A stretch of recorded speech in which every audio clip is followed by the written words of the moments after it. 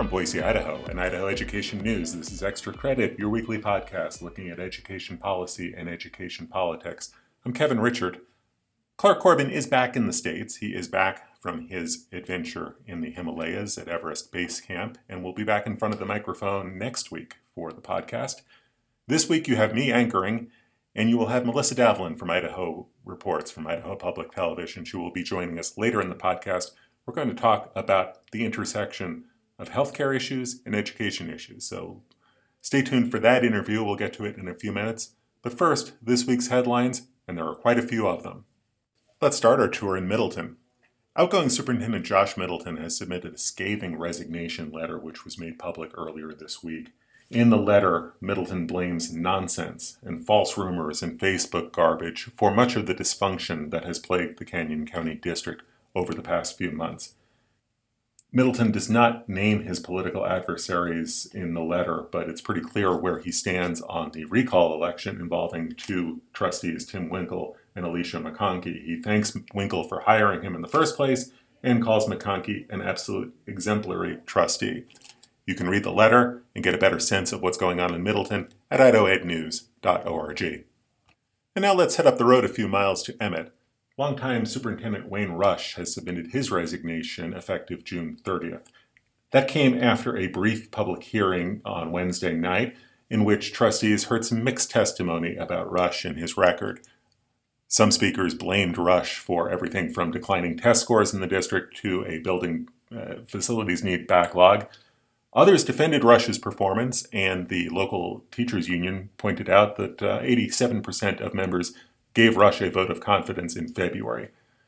Rush steps down effective June 30th. He receives a separation agreement that could be worth up to $123,000. The timing of the announcement is a bit interesting as well.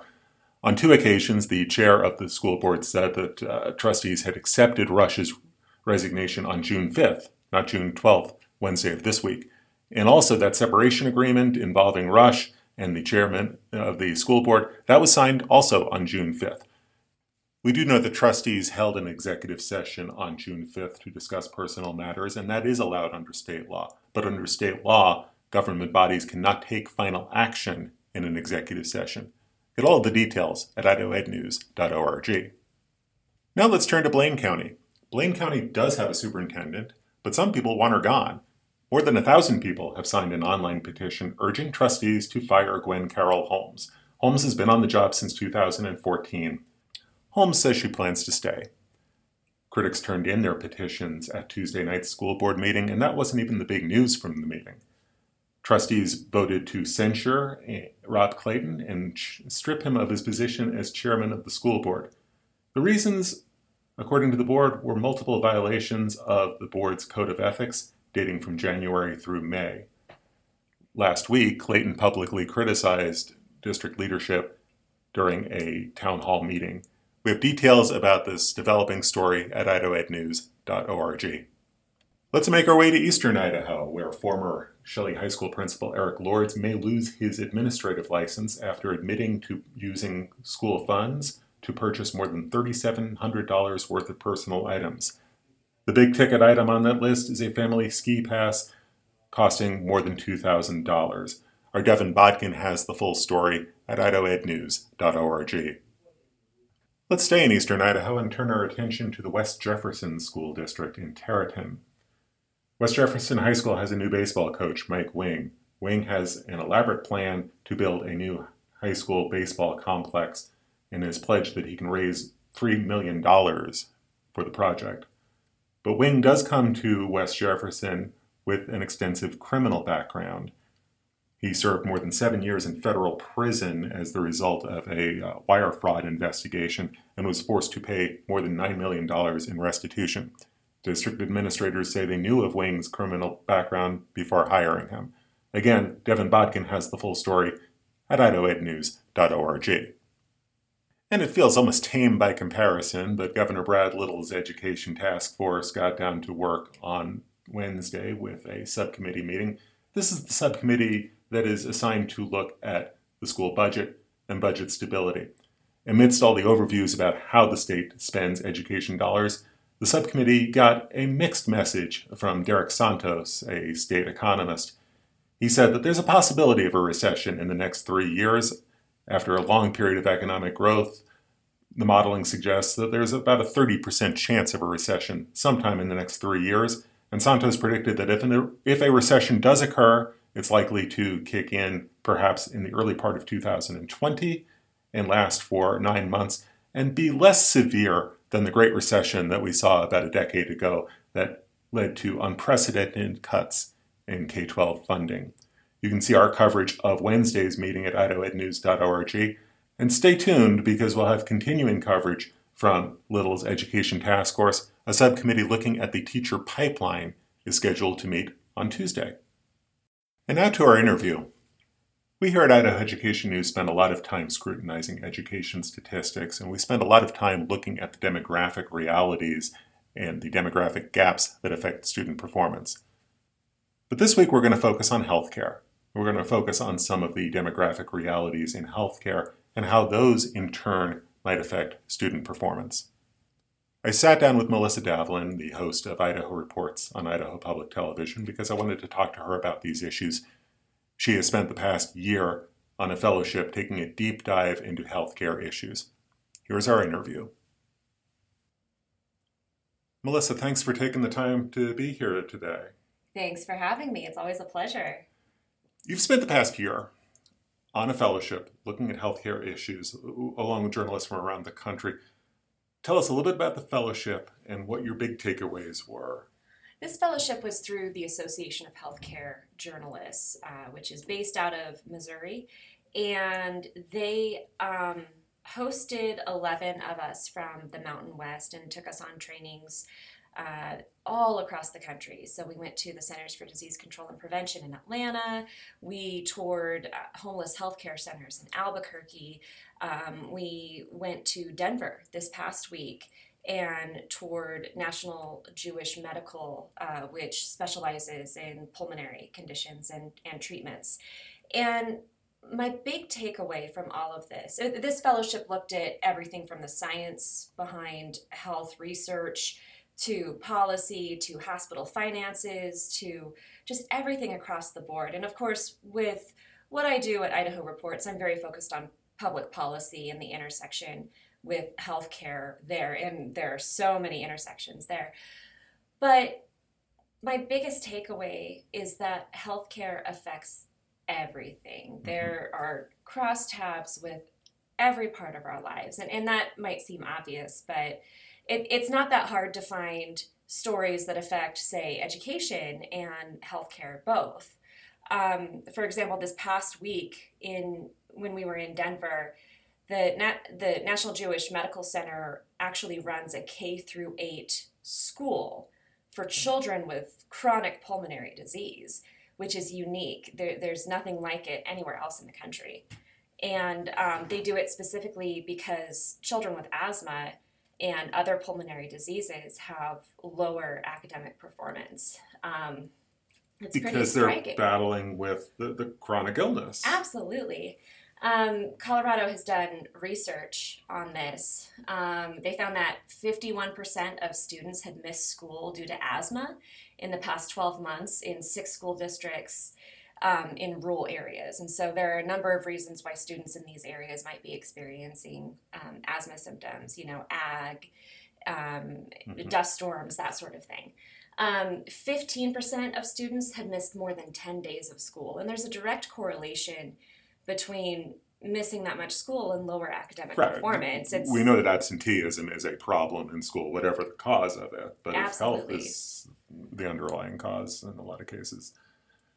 Absolutely. And so, this is just one program in which they attempt to address it. And so me as a journalist in Idaho, I can't exactly do a story on this school in Colorado and have it be directly applicable to what we're facing in this state. But we have a number of agricultural communities and school districts that are located in rural communities that have relatively high incidences of pulmonary disease, asthma symptoms among children. And so one thing that we could do as journalists is take a look at that public health data and match it up with academic performance and absenteeism in these school districts. That's just one example of where healthcare and education intersect. And it's really interesting. I mean, it seems very intuitive that healthcare affects everything, much as we hear and talk about a lot how education affects everything. But you and I both know that when we get into the State House, when we get into the day-to-day of covering the legislature, it feels more siloed than that. And maybe because of the committee structure partly, but maybe also because of the expertise level. We have legislators who are experts in education policy. We have legislators who are experts in healthcare policy. But in the end, they're citizen legislators who only have so much time to be expert in so many things. Absolutely. And these discussions are so siloed when they shouldn't be. You know, you can't talk about criminal justice without talking about education. We heard that time and time again from Governor Otter when he was mentioning, you know, how those third grade reading indicators were also sometimes an indicator of juvenile and then adult delinquency. And flash forward ahead to Governor Little making this his top priority, or one of his top priorities. Absolutely. And so we're seeing this at some levels of state government, but when you talk to the agencies for whatever topic, so often this information and these discussions are siloed. And so it's not just the lawmakers. You know, when I was doing reporting on opioids, for example, earlier this year, there were so many instances in which all of this information was completely separate. The data didn't talk to each other, right? So there are a number of ways in which somebody who is abusing opioids and has an addiction might interface with the government, whether it's the health and welfare system for treatment, whether it's the criminal justice system and law enforcement if they are breaking the law, the child welfare system, the education system. So many different ways, but those databases don't talk to each other at all. So as a result, we don't have complete information as far as how wide-reaching this problem is, and that's just one example. And it's impossible to think about the full reach of the opioid issue without thinking about the impact on kids. If their parents are wrestling with an opioid addiction, how that affects the kids and how it affects their ability to perform in school when they've got, you know, a parent who is fighting a powerful addiction. Right, and that's just one example of how healthcare in a family can affect student academic performance. I think more than a few people were surprised last year when a couple education professional groups came out in favor of passing Proposition 2, Medicaid expansion. Right. Because on the surface, why would a teachers union care whether or not the state passes Medicaid expansion? But in their statements, and when you think about it, it makes perfect sense, because if there are these long-term stresses on a family, it's going to affect academic performance. It's going to affect their students. We see that with poverty. We see that with hunger. We see that with chronic illness. There are so many ways that not just the student's health and well-being affects their academic performance, but that of their parents and their siblings. It feels like in the education world, we have a little bit more of an understanding, perhaps, of the connection between poverty and academic performance. I mean, that's something that we write about a lot. We did a series about it a couple of weeks ago, but it's something we constantly come back to. When you look at test scores, you have to look at poverty, you have to look at the demographics. But this is another demographic factor that maybe we don't pay as much attention to in education reporting. What's the family health picture and how that affects student performance? And the common denominator here is poverty. There are a number of social indicators of healthcare, you know, secure housing, secure food sources, being just being generally healthy, and you can't address one without addressing these other things, because it's like a house of cards where you take one out and everything else crumbles. So that foundation of economic security really matters to these families in both healthcare and education. You heard some numbers during the course of this fellowship regarding suicide and teen suicide and youth suicide and where Idaho ranks. They were just startling. Can you kind of walk us through some of those? Some shocking numbers, and it depends on which source you look at and how they correlate the data. But regardless of how you slice it, Idaho teenagers are among the highest, if not the highest, when it comes to suicide rates by firearm specifically. And so, and even if you take out those specifics, we're still among the top for youth suicide. So there are a number of challenges when it comes to covering this in a way that there's something called the suicide contagion that we've found as media professionals talking to health professionals. If you cover suicide irresponsibly, it leads to other people I like kind of thinking about suicide in an idealized way, and more people attempt or go through with killing themselves. And so this is an ongoing conversation in journalism, but it's also critical that we talk about it, because if there are these reasons, access to firearms is an obvious one, and it's taboo to talk about in these red Western states like Montana and Wyoming and Idaho that have access to firearms. But that's a huge common factor in these suicides is easy access to firearms. Opioids are another. Access to medication and opioids also contributes to these high suicide rates. But again, poverty and economic despair are another reason why people, I mean, we call them deaths of despair, overdoses, suicide, that sort of thing. And it goes. And poverty is a common factor in that. And it goes to some larger challenges that the state is, I think, trying to get on top of. Mental health as a factor in school safety and school security, in terms of trying to do more for students who are facing any kind of mental health issues, and suicide as well has been an issue that the state is really trying to get caught up on, I think, in terms of trying to come up with policies to address the suicide rate, to try to get help for folks who may be contemplating suicide. Absolutely. So not just for our young people in Idaho, but for people across the board. The high suicide rates in the Mountain West states, so Wyoming, Montana, Idaho, those are driven primarily by older white men. They're statistically the most likely to kill themselves, especially with firearms.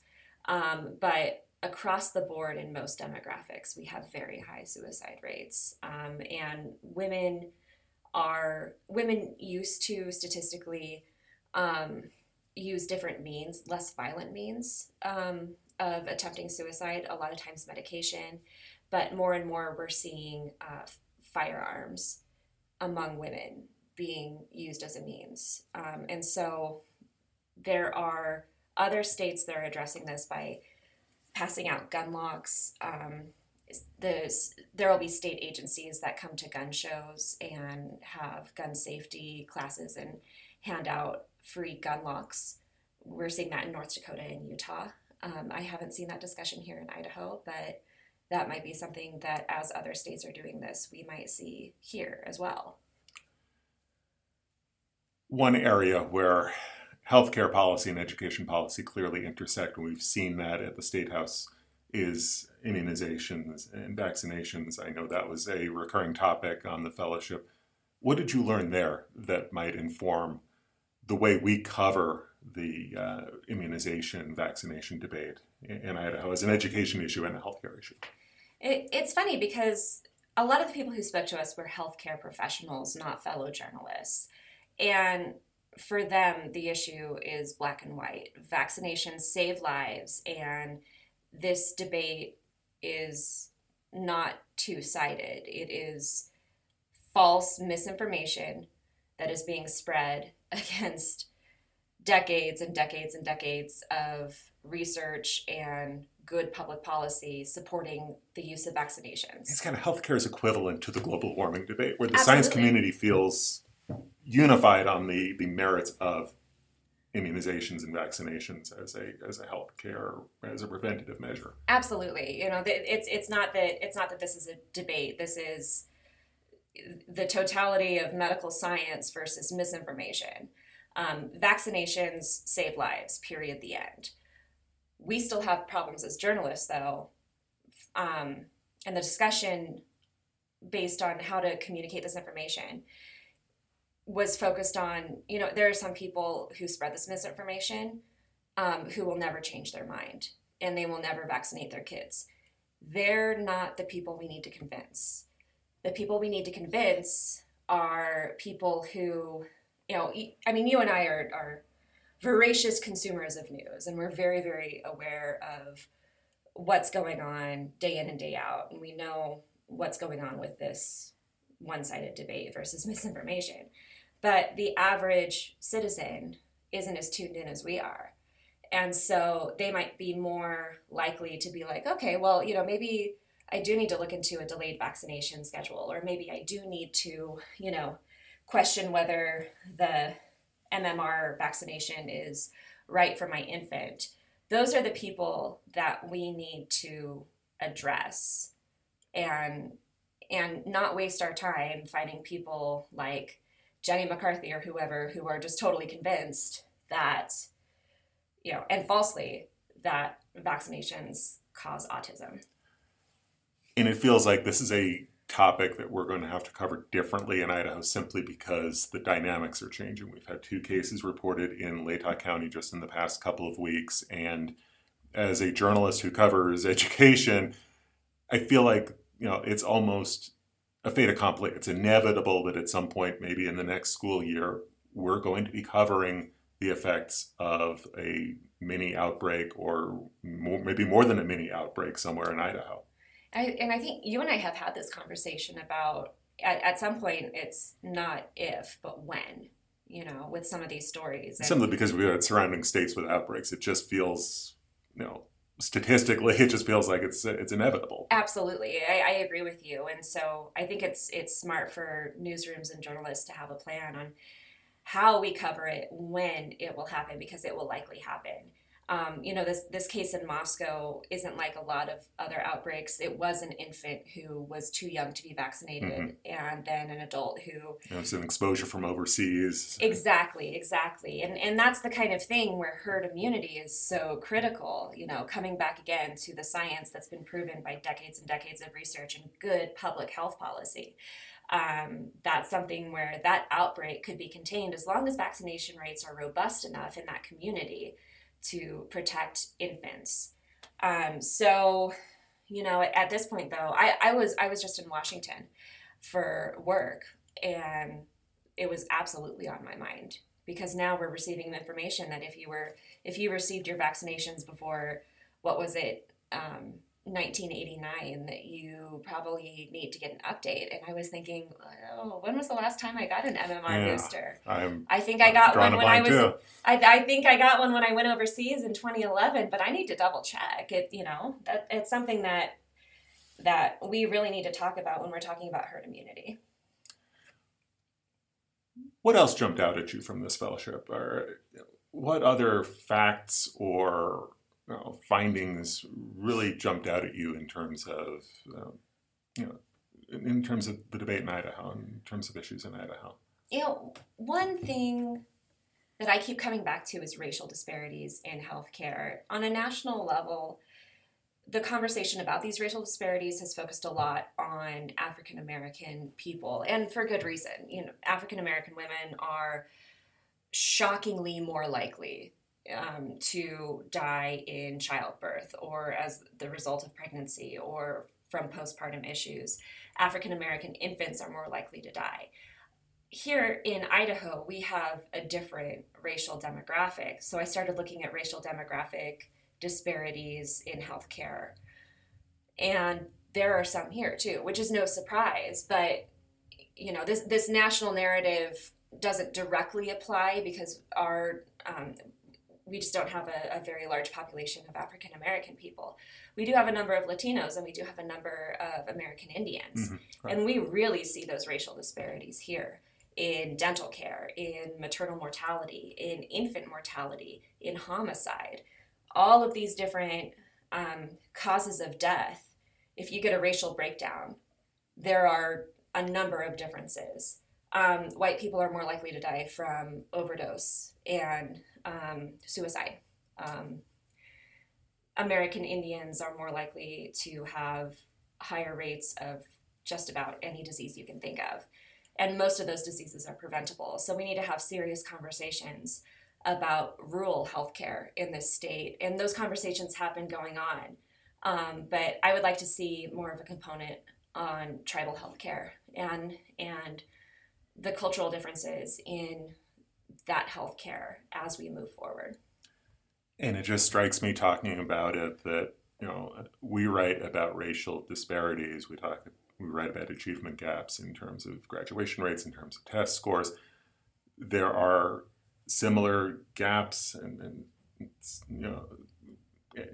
ethnic gaps in terms of healthcare, in terms of health. These things aren't in a vacuum. I mean, what's happening in terms of health and what's happening in terms of educational performance, those things aren't separate. Absolutely. And once again, there are underlying themes that affect healthcare and economic security and education. I hear so often at the State House and in conversations that, race doesn't matter and I don't see color, but you can't look at these numbers and honestly say that there's nothing going on here when it comes to access and how that affects achievement. There is something happening, and I think we need to address it and be honest about what sort of systemic issues are happening here that affect these racial disparities.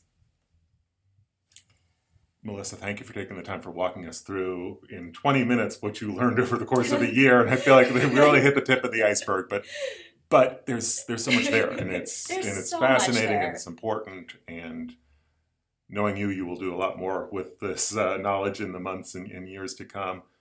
I've got way more than 20 minutes worth of information, so trust me, this is not the last you'll be hearing about healthcare from Idaho Reports. I'm very confident of that, and I would be remiss if I didn't close by congratulating you. We have an Emmy Award winner on the Extra Credit podcast. That doesn't happen very often, but well deserved. Well, thank you so much. It was truly an honor. It was one of the greatest honors of my life. So for a documentary that you can still see online on Chinese immigrants. Right. It's called Idaho Experience Forgotten Neighbors. It's about the history of Chinese immigration in Idaho, and it is still available at idahoptv.org and pbs.org. Congratulations, and thank you for coming in. Thank you so much, and have fun in Europe. Thank you. Again, that was Melissa Davlin from Idaho Reports on Idaho Public Television. That's going to wrap up this week's edition of the Extra Credit Podcast. I want to thank you for listening. We're going to have a busy week ahead, a lot going on to look towards. Monday is the deadline for Governor Little to take applications for 2 vacancies on the State Board of Education. So look for that list at idahoednews.org. And speaking of Governor Little, his Education Task Force continues work. The subcommittee looking at the teacher pipeline issue is scheduled to meet on Tuesday, and we'll have full coverage of that, as well as anything else that comes along in education policy and education politics. Follow us at idahoednews.org. Follow us on Twitter for breaking news, and follow us on Facebook and join the conversation there. Speaking of conversation, the podcast will be back next week, but I won't be. I'm going to be on vacation for the next 2 weeks. It's my turn for an overseas adventure, and we'll have all the details on that when I return in July. Clark Corbin will be back hosting. He'll have guests, and he'll have all of the latest of what's happening in education. So tune in next week, and take care, and I will be back in July. I'm Kevin Richard. Have a good week.